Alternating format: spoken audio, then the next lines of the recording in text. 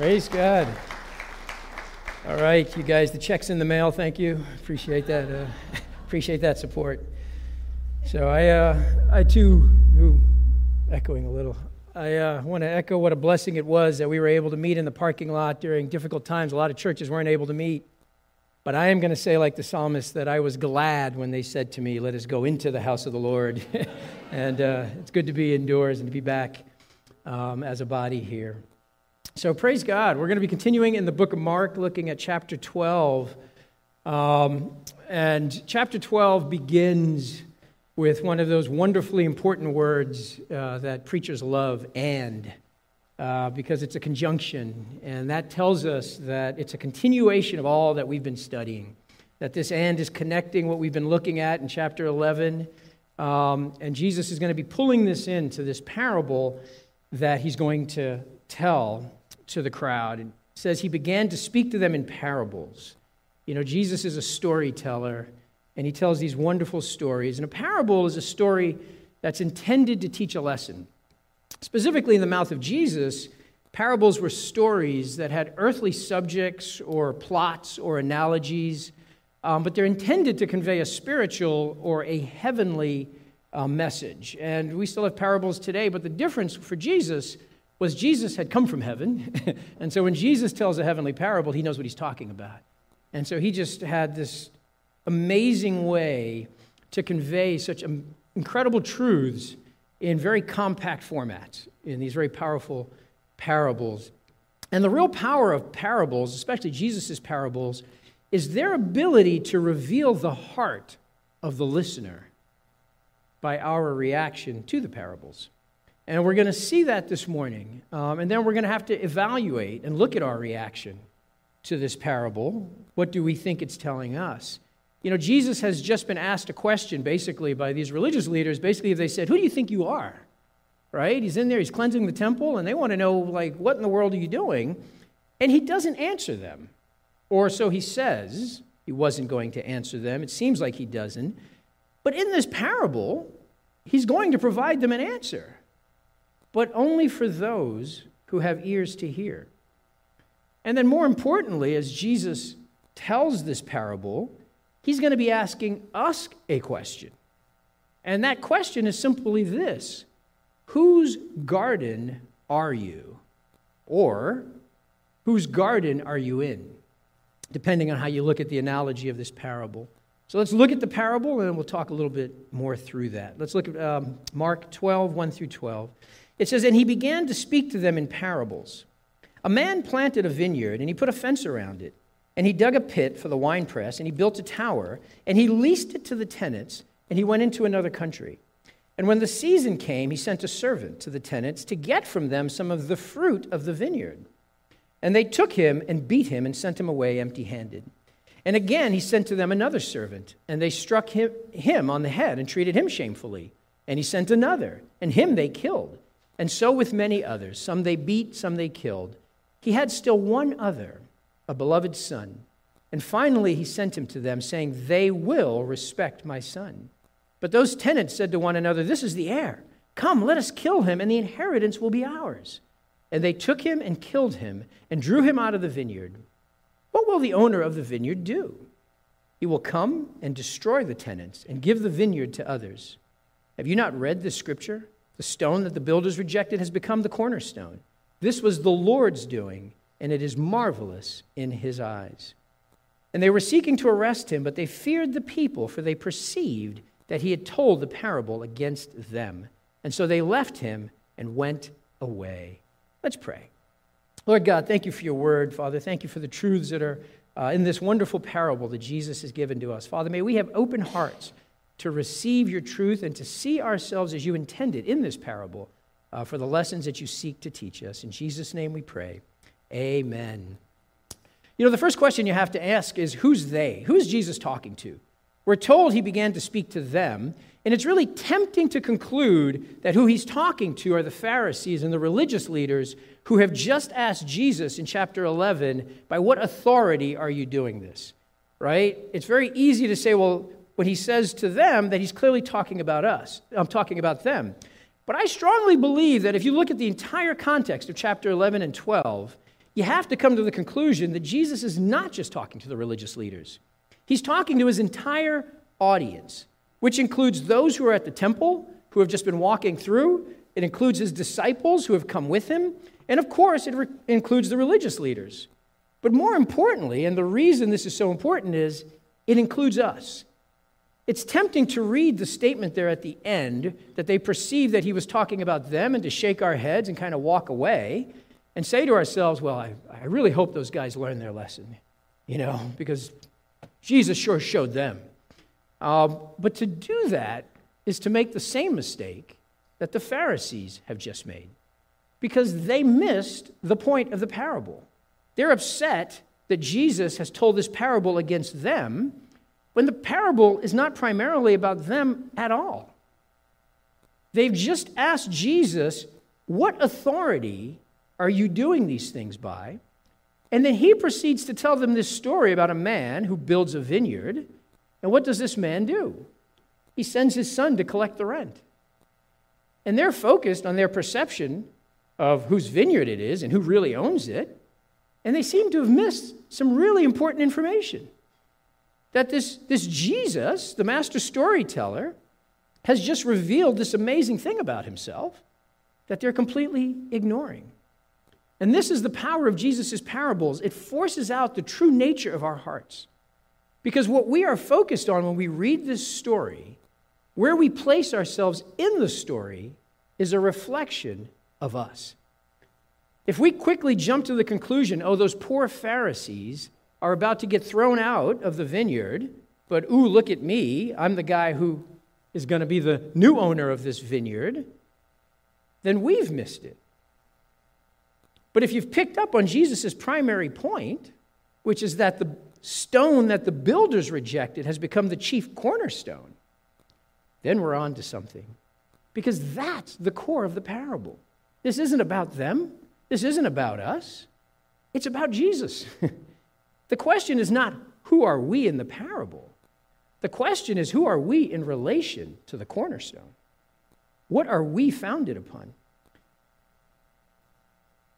By what authority are you doing these things? They asked Jesus. And he says to them, let me tell you a story about the creator of the universe who built a vineyard and sent his son. You would think that that would get their attention, but they're so focused on themselves that they missed it. They were more worried about their position than even the answer to the question that they had asked. And we want to not make that mistake ourselves. So let's look more in depth at the parable itself. A man planted a vineyard, and he put a fence around it, and he dug a pit for the winepress, and he built a tower. Note the details that Jesus puts into just describing the vineyard, right? The man didn't just lease out an empty plot of land. The landowner who owns this piece of property, he's the one who built the vineyard. He's the one who plowed the land, and he planted the seed. It was his land, his seed, his labor. He marked its borders. He built a wine press to make it a functioning and a productive vineyard so that you could actually make wine from the grapes that you cultivate from it. It's not just an empty piece of land, but it's a fully functioning business that the landowner here is leasing out. And we often think in terms of just salvation being prevenient grace. But what Jesus here is trying to teach us about this vineyard is that God is first in his actions towards us. In salvation, we realize that God is first. But in the story of the vineyard, Jesus is saying that God is first in all things, beginning with life itself. God told Jeremiah that I knew you even before you were formed in the womb. And the psalmist tells us in Psalm 139, I'm going to read from the middle section here, in 139:13, he says this. He says, "For you formed my inward parts. You knitted me together in my mother's womb. I praise you, for I am fearfully and wonderfully made. Wonderful are your works. My soul knows it very well. My frame was not hidden from you. When I was being made in secret, intricately woven in the depths of the earth, your eyes saw my unformed substance. In your book were written, every one of them, the days that were formed for me, when as yet there was none." And that's what we see here in the parable. That these gardens that God has carefully cultivated, the gardens of our lives, God has planned and prepared to be fully functioning as He intended. God is aware intimately of us, our strengths, our weaknesses, our abilities. You know, before Adam had a chance to say a word, God realized he was alone and said, it's not good for man to be alone, and gave him a helper. Before Abram knew who God fully was, God had called him out of Ur, God had prepared the land of Canaan already for the children of Israel. And before mankind ever knew his need for salvation, the Bible tells us that God had prepared a Savior for us because he knew that man was going to fall. And before you knew your need for God, God had paved a way for you to get to know him. You know, I always love it when people say, I'm just looking for the Lord. I'm just looking for God. God's not lost. We are. Jesus said he came to seek and save the lost. God is pursuing you. And too often when we think of ourselves as trying to find God, it's because we're running from God. We're running from his truth. We don't like what we've heard, as we're going to see from the Pharisees. But God is not lost. And so all the things that the vineyard represents, it represents humanity, which God has prepared to produce fruit for him. It also represents the nation of Israel, which God had cultivated to be a particular vineyard that would shine forth and bring forth the Messiah and bring mankind back to God.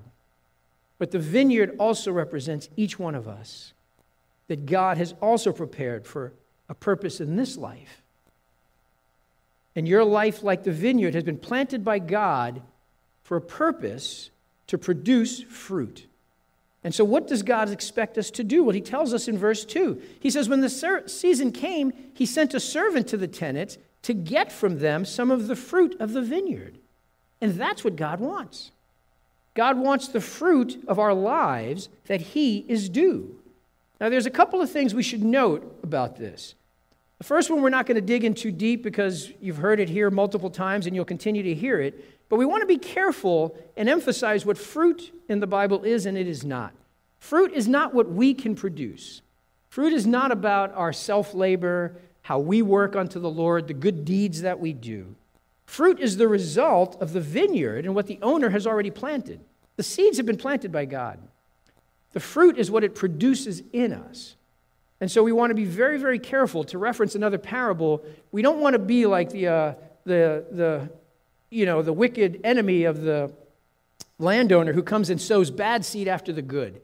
And if we try to sow any other seed other than the Word of God, if we try to produce any other fruit than what the Holy Spirit is doing in us, that's sowing bad seed into God's good ground. So we want to be very careful that we don't think of fruits as works, as what we need to do in order to save ourselves, in order to please the Lord. Fruits is what is produced in us as we surrender ourselves to his Word and to his Holy Spirit.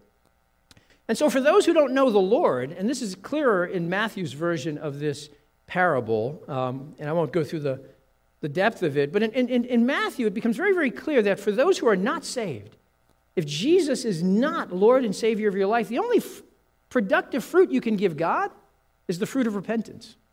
That's what God wants in the life of an unsaved person. And then in a saved person, if we have made Jesus the Lord of our life, then the fruit of the Spirit has to be allowed to develop and to grow in us when we live in accordance with his Word and when we are fueled by the power of the Holy Spirit. But the second part, let's be clear, is to understand that the expectations of the landowner here in seeking some of the fruit is far less than what someone in any other situation would have been asked or what God is due. You know, having put in all the necessary capital, having built out the vineyard, having provided the seed, God could have simply just hired a bunch of workers and paid them wages. But that's not what he does. He gives the land to the tenants for an opportunity for them to share in the reward of the production of that land. And so we need to see that what God is asking of us here is way below what you would normally anticipate. And this is exactly what John tells us in 1 John 5:3. He says, "For this is the love of God, that we keep his commandments, and his commandments are not burdensome."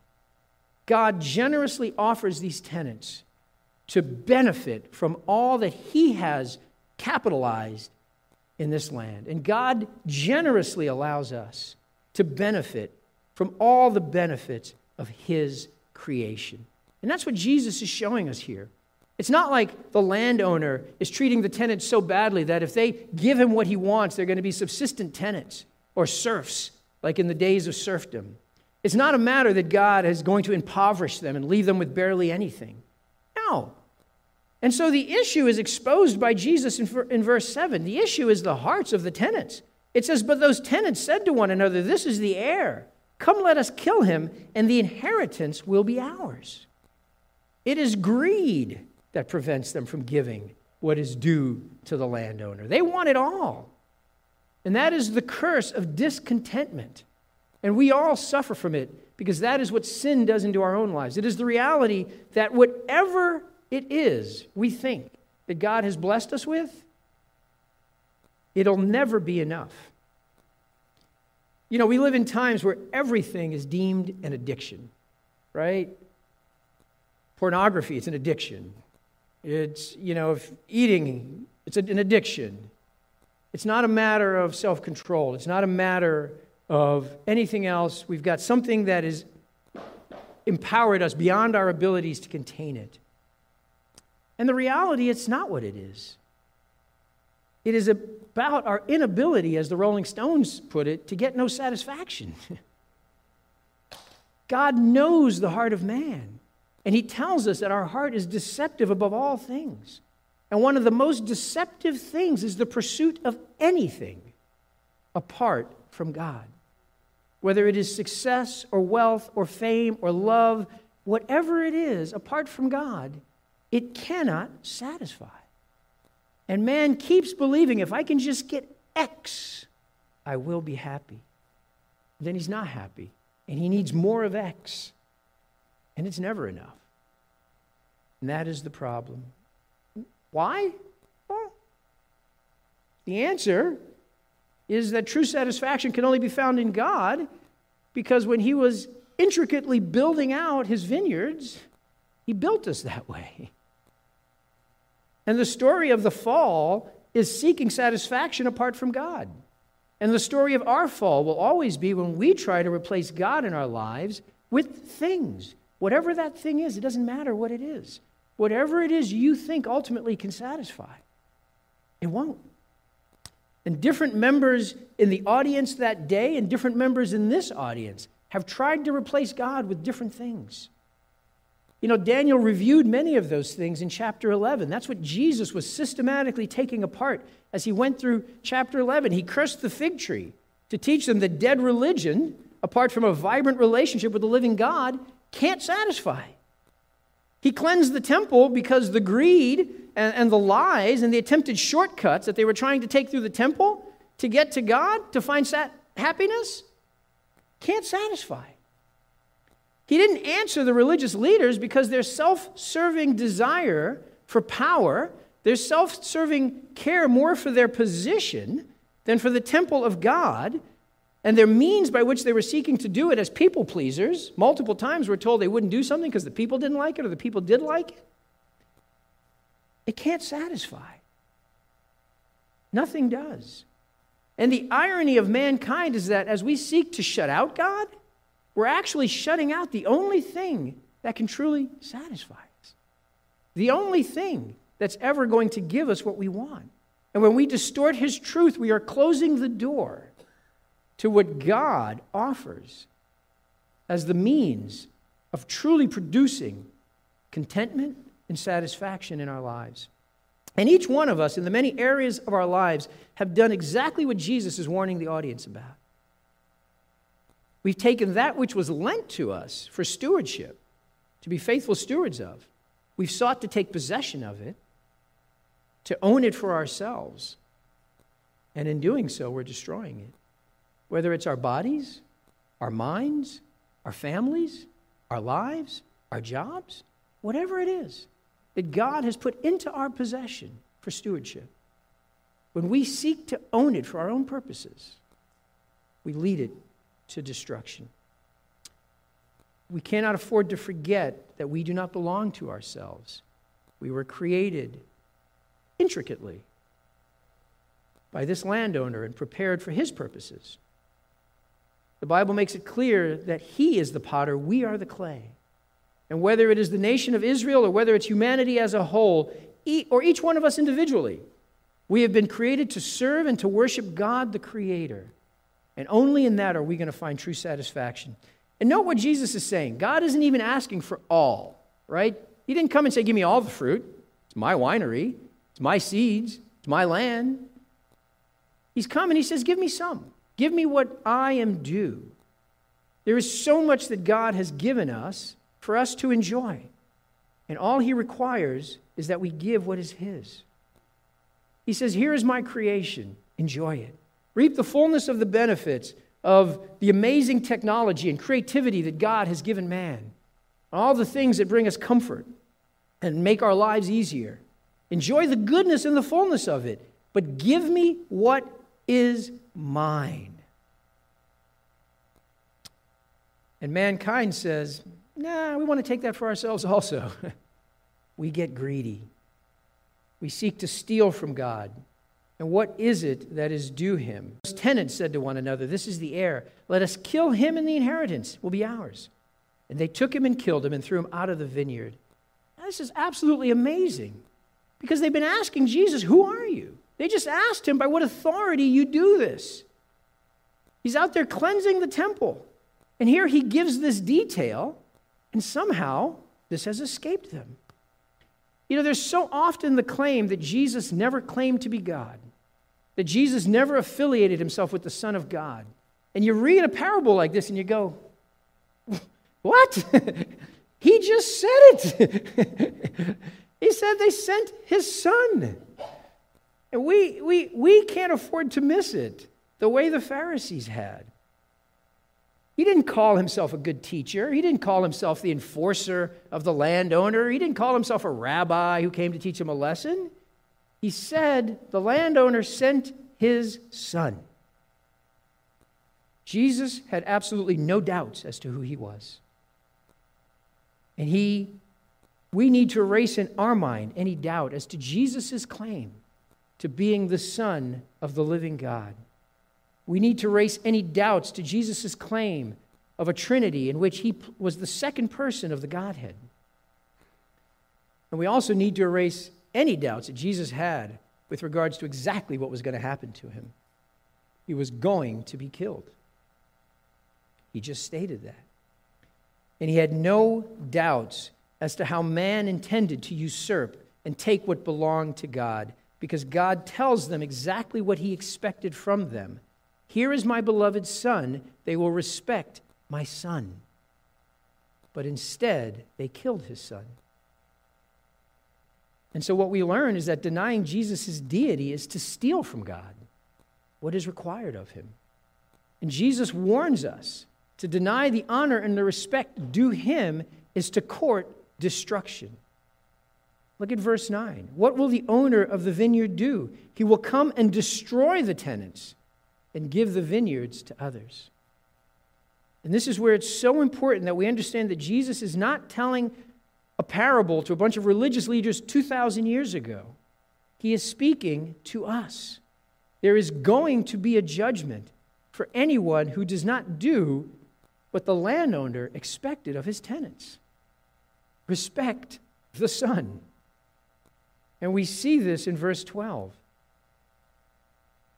It's so easy to read that, for they perceived that the parable was against them. And let's be careful not to believe the Pharisees over the word of God. That's their perception. And to the extent that they're not respecting the Son, it is against them. But it's against anyone who doesn't respect the Son. That is the lesson of the parable. God doesn't have a favorite group, whether it's just the Jews or the Gentiles or the church. He's not replacing the Jews with the church in any way. It's not that one gets to enjoy this garden and another doesn't get to enjoy the garden. No. Everybody in that crowd has a responsibility. The parable was to each and every one of them, and it's to each and every one of us. And if we don't want to be a part of those who are going to experience the judgment of God, then we need to respect the Son. And Jesus is going to tell us exactly how to do that in verse 10. He says, have you not read this scripture? Speaking to them in their language. Have you not read the scripture? The stone that the builders rejected has become the cornerstone. This was the Lord's doing, and it is marvelous in our eyes. You see, that is to respect the Son, is to make him the cornerstone of our lives. That is what Jesus is meant to be. And I want to read this definition of cornerstone. I just love this. I was sharing with one of the young adults this exact thing, and I went back and found this definition. I just thought it was perfect. It says the cornerstone, or fountain stone, or setting stone, is the first stone set in the construction of a masonry foundation. Now that part we often get, right? It's the supporting stone, and we often teach that. But listen, the second half of this is great. All other stones will be set in reference to this stone, thus determining the position of the entire structure. See, that's the key to the cornerstone.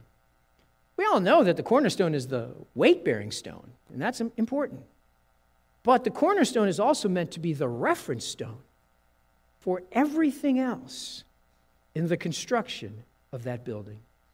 The stone from which determines the direction of our lives. It is the reference to everything else. It places the direction for what should be done, for every other brick that is to be laid in the building of our lives, which God calls his temple. And so if the cornerstone faces east, your life needs to face east. If the cornerstone faces west, your life needs to be facing west. We need to orient ourselves and our lives around what Jesus is doing. Anything else is to court disaster. And if you feel like your life is crumbling, it's because Jesus is not the cornerstone. If the cornerstone is here and we're setting our building over here and facing a different direction, there's no support. We need to set ourselves upon the cornerstone and orient ourselves so that we're going in the direction and building ourselves as he desires in order to produce the fruit that he desires. You know, as I was sharing this with Rob, I had taken out a scripture, and since I have 7 minutes, I'm going to put it back. Because Rob was just sharing with me, and I think it's just such a powerful point. If you understand why God, if you're a parent, you understand why God desires for you to respect the Son. Every parent here takes offense when someone takes offense to his kid, right? Especially wrongly. And here, God sent his Son for us, not because he needed to come. God was God, he was in his heaven, but he saw a lost humanity, and he sent his Son to come and pay the price for our sins, for the destruction we were causing to our gardens that he had planted and lent to us. And then we turn around and we disrespect the Son. I mean, you'd be offended too. You wouldn't care for that. And that's exactly what this is. God sees the offense to his Son and he's offended. And John 3:16-18 brings this home probably more powerfully than any other scripture. I mean, we all know for God so loved the world that he gave his only Son. That was his heart, that he was willing to sacrifice him, that whoever believes in him would not perish, but have eternal life. And eternal life is not just that we get to be in heaven forever. Jesus said the kingdom of heaven is now. It's the orienting of our lives to produce satisfaction in our lives now. Verse 17, for God did not send his Son into the world to condemn it. It's not his desire, but in order that the world might be saved through him. Whoever believes in him is not condemned. But whoever does not believe in him, whoever does not respect the Son, is condemned already because he has not believed in the name of the only Son of God. Don't let that be you today. If you haven't been respecting the Son as you have been called to do, take that time. The fruit of repentance is all that is required. It is recognizing that your cornerstone is not Jesus, and you need to be planted on that cornerstone. Make him the cornerstone of your life. Reorient your life. And watch the fruit that God will produce in and through you. We're going to pray, if that is you this morning, or if you have been saved, but you haven't been building your bricks in the same direction as God, pray also. Let's pray now. Amen. Father, thank you for the Son. Father, what can we say but thank you for the Son? Father, that you sent your Son to lovingly come and to pay the price for us. Father, to become the weight-bearing cornerstone for our lives, not just our salvation, but moving forward, that we can build every brick in our lives upon that cornerstone, which will assure us the support, which will assure us the productivity and the fruit that you desire to see in our lives. Lord God, if there's anybody here this morning who is desiring to get to know you, to get to make Jesus the cornerstone of their life, would you just pray and say, Lord Jesus, I surrender this morning to make you the cornerstone of my life. Would you come and help me build the building that you have purposed for my life as you intended? Change my heart that I might respect the Son going forward. Father, we thank you for your love. We thank you for the power of this tale. We thank you, Lord God, that Jesus speaks to us and reveals our heart. May we know that it is all about him, and may we orient our lives appropriately. In Jesus' name, amen.